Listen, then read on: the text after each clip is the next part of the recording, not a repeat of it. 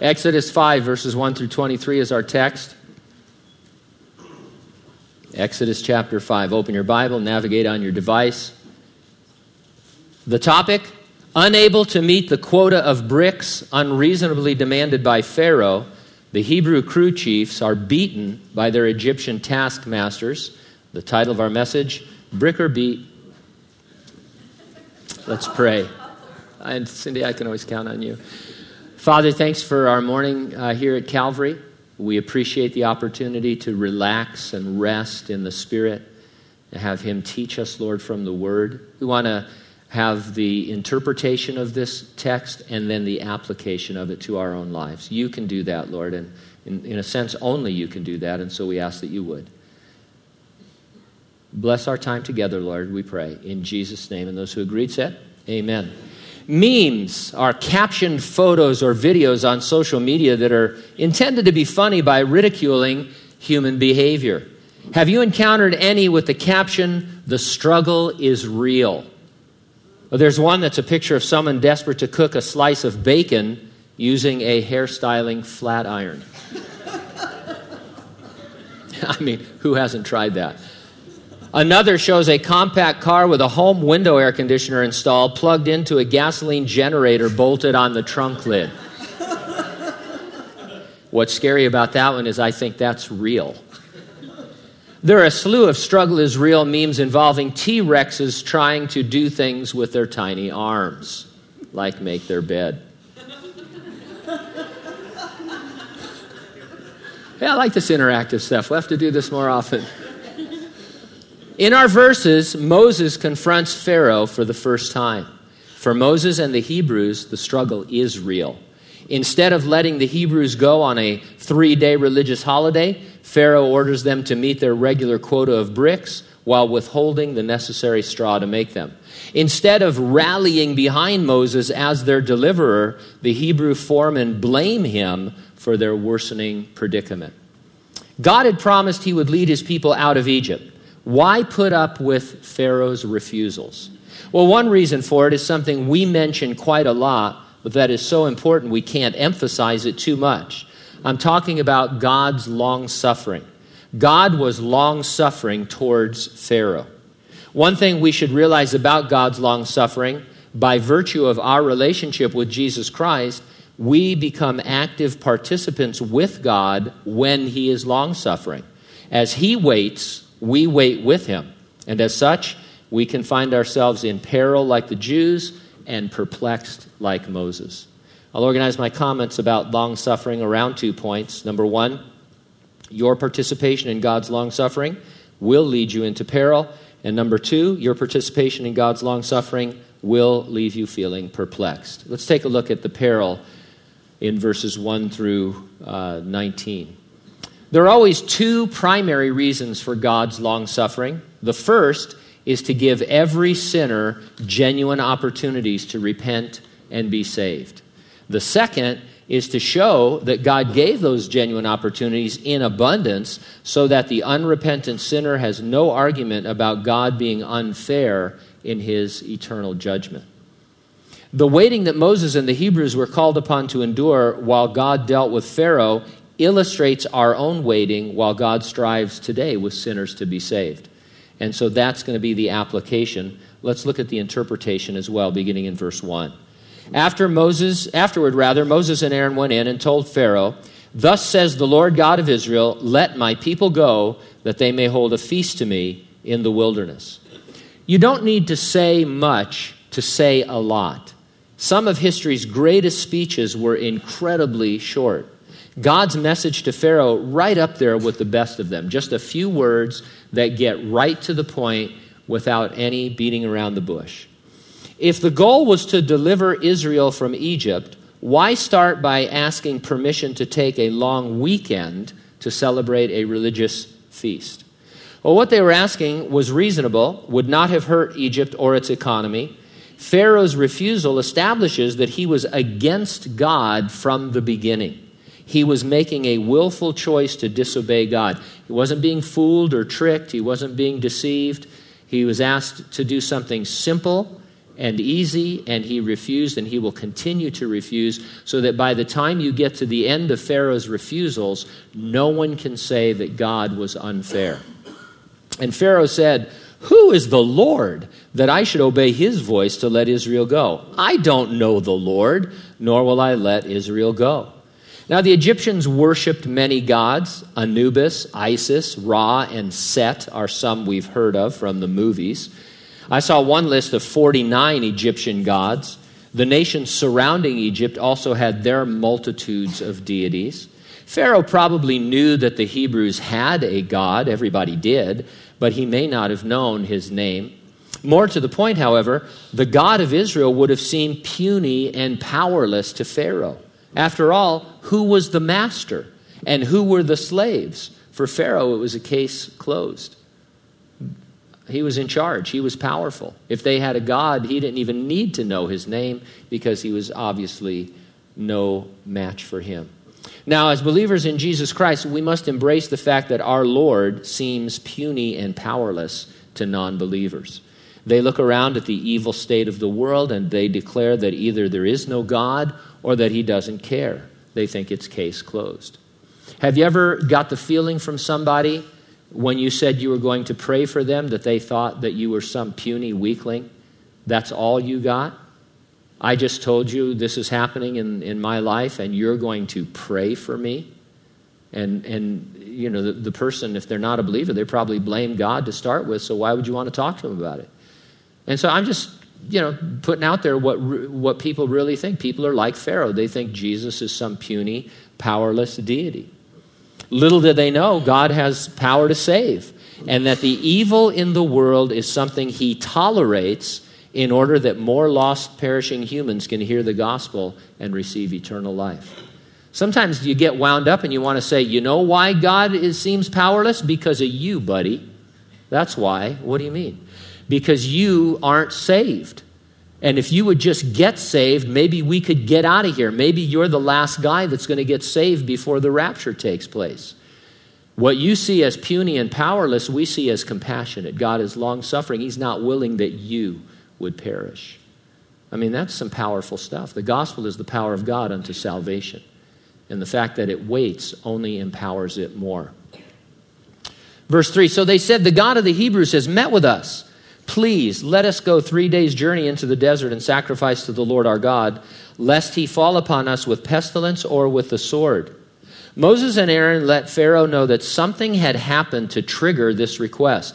The God of the Hebrews, who had been silent for the past 4 centuries, had appeared to Moses, and he was commanding that they go out and worship him. Lest God bring judgment upon the Hebrews for disobeying his call to worship. Now, where did that come from? Well, it came from chapter 4. If you'll recall, Moses was on his way to be the deliverer, and he got stopped by the fact that God was going to kill his firstborn son, Gershom, because the kid wasn't circumcised according to the covenant. And so Moses started to understand, hey, this covenant stuff with God is pretty serious. He takes it, as a serious thing. And so now he's commanding his people to leave and go worship out in the desert. And if we don't obey him, maybe on a bigger scale, we're headed for judgment. And he's warning Pharaoh, hey, you risk losing your workforce should God decide to oppose us for disobeying him. And so there's a lot going on in this little talk. Worshiping and sacrificing in the desert was a command, not an invitation. Without passing over into legalism, which is something we never want to do, it might be better for us to think in terms of commands rather than invitations. Let me give you an example from the book of Hebrews. It's a good example for us because you're all here in church, so you can't take this as an exhortation against you. But it's a famous one. Everybody knows this, Hebrews 10:25. Not forsaking the assembling of ourselves together, as is the manner of some, but exhorting one another, and so much more as you see the day approaching. And so this is a specific exhortation at the time it was written, but also a general one that if you're a Christian, in the last days there'll be a movement or a desire, or however it comes down, to not get together so much as the church, And the writer is saying, hey, you need to fight that and go to church as often as you can.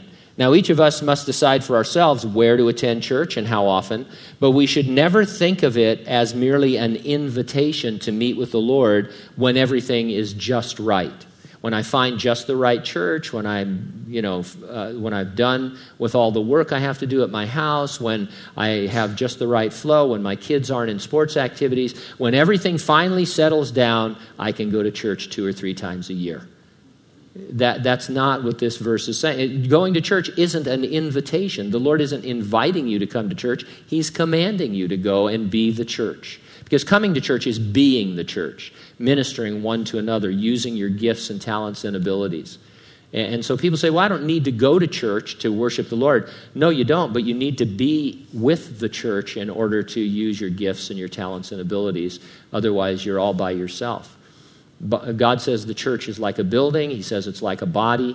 I like the body. Want it to be like, saying, my hand doesn't need to come with me to church this morning. I'm going to leave my hand at home to do some scrubbing on the sink.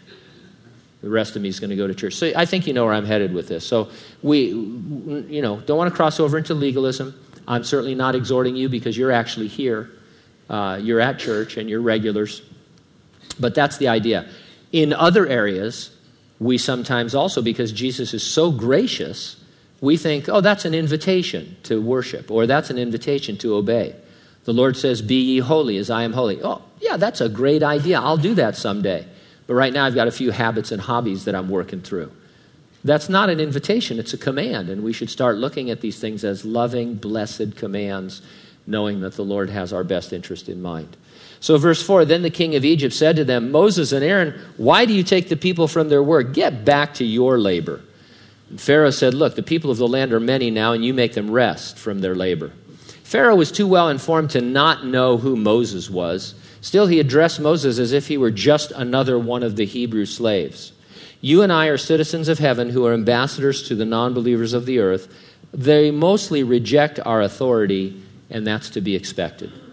There's some political drama in Pharaoh's use of the word labor. You might remember that the previous Pharaoh thought that the population of the Hebrews was getting dangerously high, so he ordered the murder of the male infants to control the population. That didn't work. So the Egyptians went another route. They put the Hebrews under tribute, demanding that they pay tribute to them, and then they kept increasing it until they finally enslaved them. And so this was their current strategy for keeping 600,000 men and maybe 1.3 million people under control.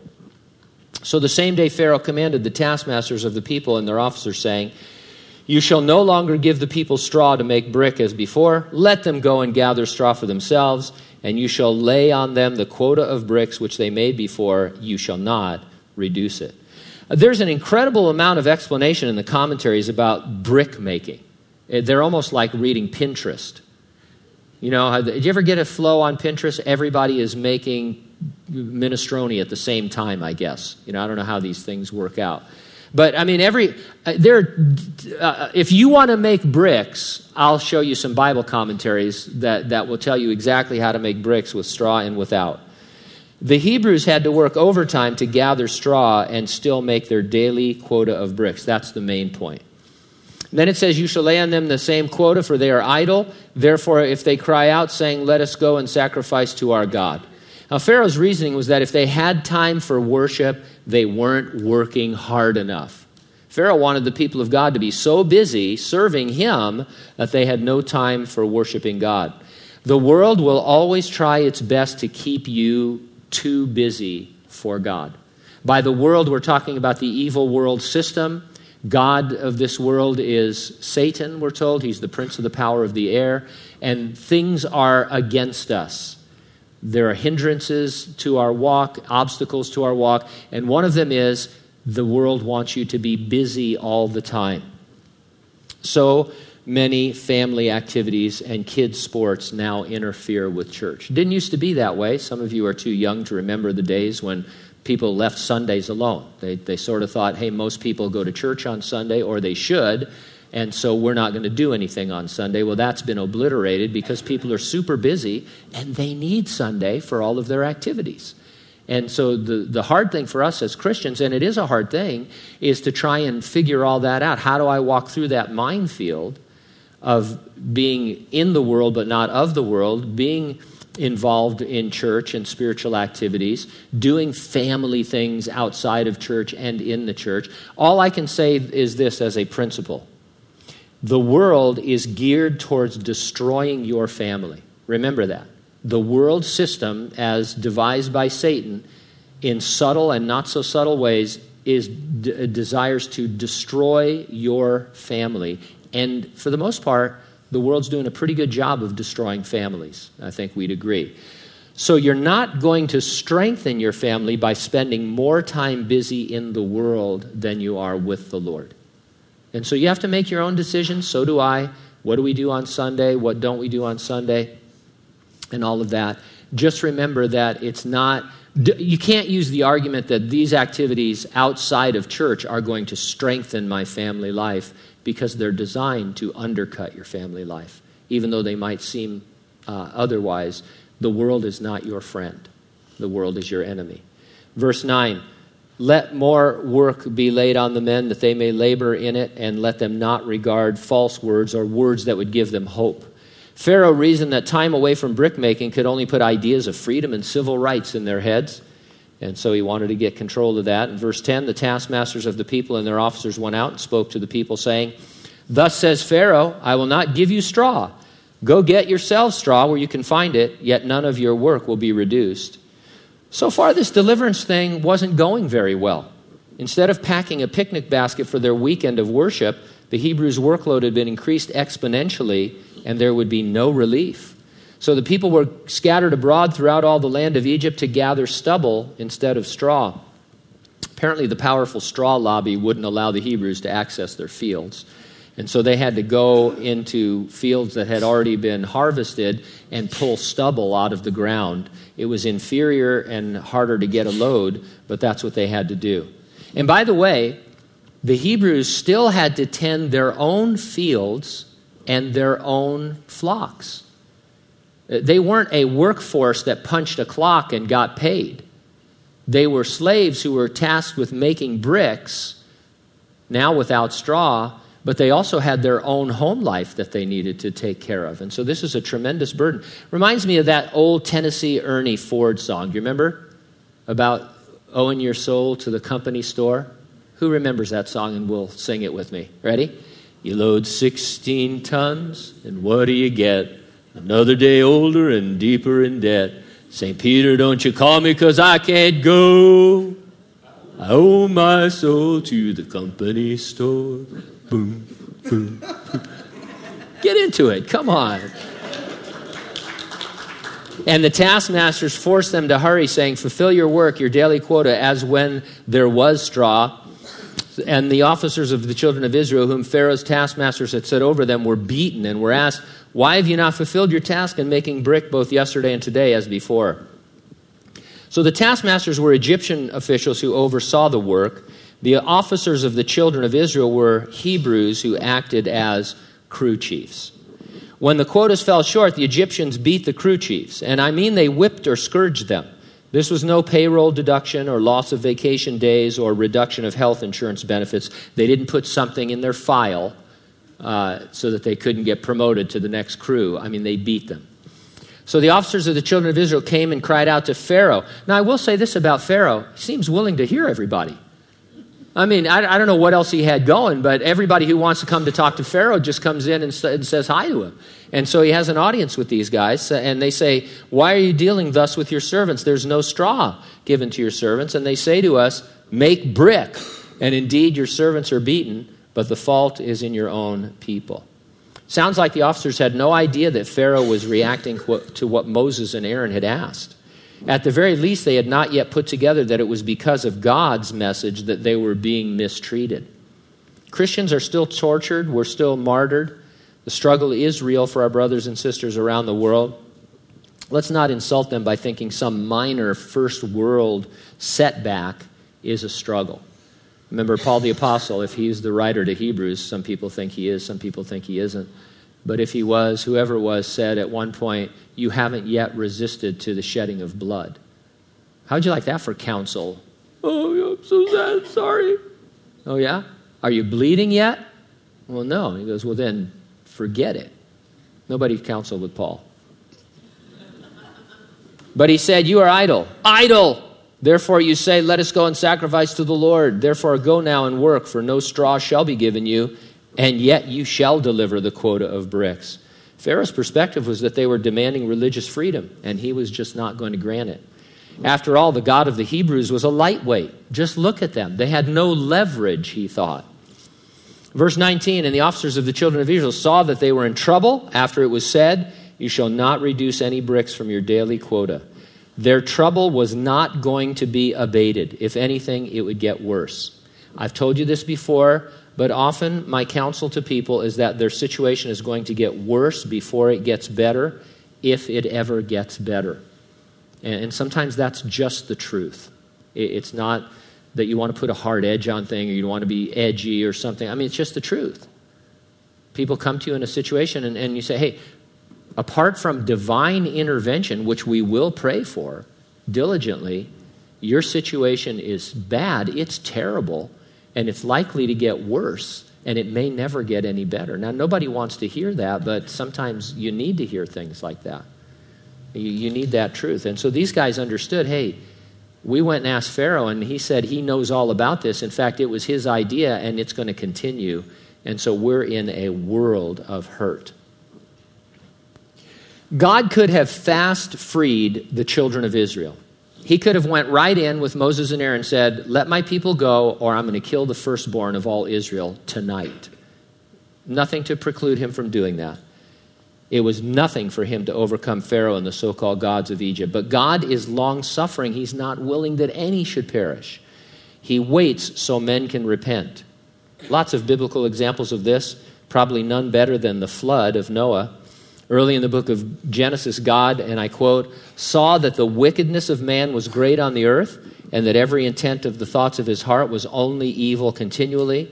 And the Lord was sorry that he had made man on the earth, and he was grieved in his heart. So the Lord said, I'll destroy man who I have created from the face of the earth, both man and beast, creeping thing and birds of the air, for I am sorry that I have made them.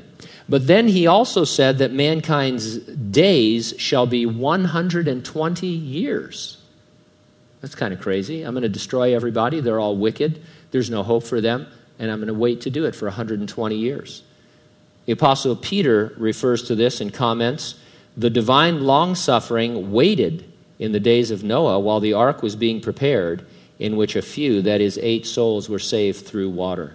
And so Peter says what happened was God's long-suffering waited to see what was going to come.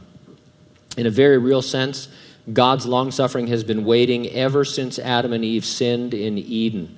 God has tolerated evil and withheld his judgment even until today. Now that all sounds great until you realize you have to participate in God's long-suffering. While God's long-suffering waits, you might triumph or you might be tortured. For sure, you're going to be mistreated and misunderstood by the non-believing world. They consider Jesus puny and powerless and his followers fools. The Apostle Paul explained it like this in 1 Corinthians 4. He said, to the present hour we hunger and thirst, we are poorly clothed and beaten and homeless. We labor working with our own hands, being reviled we bless, being persecuted we endure, being defamed we entreat. We have been made as the filth of the world, the offscouring of all things until now. He's talking about all of that for the sake of ministering the gospel. Offscouring, by the way, is the stuff that sticks to your cooking pan that needs to be scraped off. It's worse than just filth. And so Paul's laying it on here pretty thick. But it's true. It's your portion as an agent of God's long-suffering to face peril. Now, God's long-suffering is not limitless. It waits, but as in the days of Noah, his judgment comes. I'm going to say this for a third or fourth time this morning. God tolerates evil for the sake of giving sinners opportunities to be saved. But he does have a plan to eradicate evil once and for all. And when he finally fully implements it, it's going to be too late for the lost. They will pass on to eternal conscious torment. And so it's not that God is powerless, he is powerful. And right now, it's the power of the gospel unto salvation that he is wielding, while his long-suffering waits and withholds judgment that is most definitely coming like a freight train. And once it's here, after the church is removed and the Great Tribulation starts, there is no stopping it. I know we watch these History Channel shows and stuff where they talk about the apocalypse and things that could happen, and they give you the idea that if we could stop global warming or get a hold of pathogens or get rid of nuclear weapons, then we could all live happily ever after. But God says, no, there is judgment coming on this world. It's a wicked place, and I can't withhold it forever. And the Great Tribulation is when his wrath is going to be poured out in abundance, getting forward to the kingdom of God on earth. And so that's what's going on. God's not a puny weakling. He's just waiting because he loves sinners. We need to do our part to hasten the end by serving the Lord as his agents of long-suffering, bringing the gospel to the lost. Now, the remaining verses, our participation leaves us feeling perplexed. It's an effective strategy to get your opponents to fight amongst themselves. In the last Avengers movie, Civil War, the bad guy devised a plan for revenge that pitted the heroes against each other. And it worked. In the end, Captain America fights Iron Man, and the team was divided into two factions. We won't know what happens till May. Anyway, I knew some of you would get that. Pharaoh was no dummy.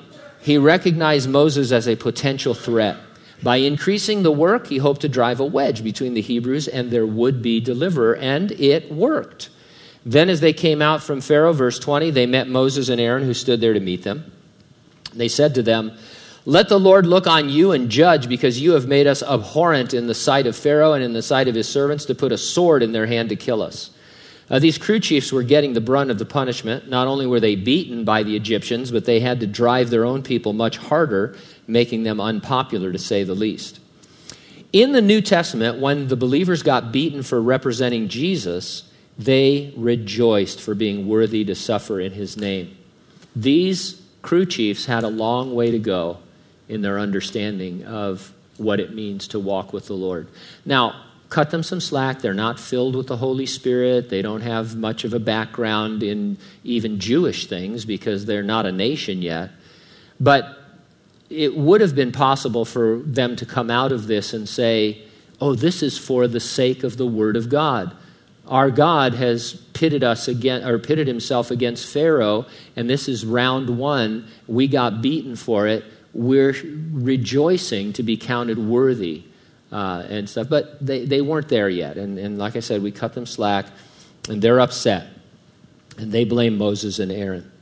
But that tells us that God's long-suffering, it's not just about the unsaved. It provides opportunities for Christians to get their spiritual ducks in a row. It gives God a chance to work on us while we're waiting. The Old Testament prophet Habakkuk called upon God to judge the wickedness of the Jews.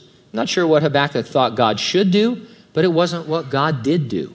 God said, Habakkuk, you're not going to like what I'm going to do. Here's what it is. The nation of Israel is going to be subject to the nation of Babylon for a while.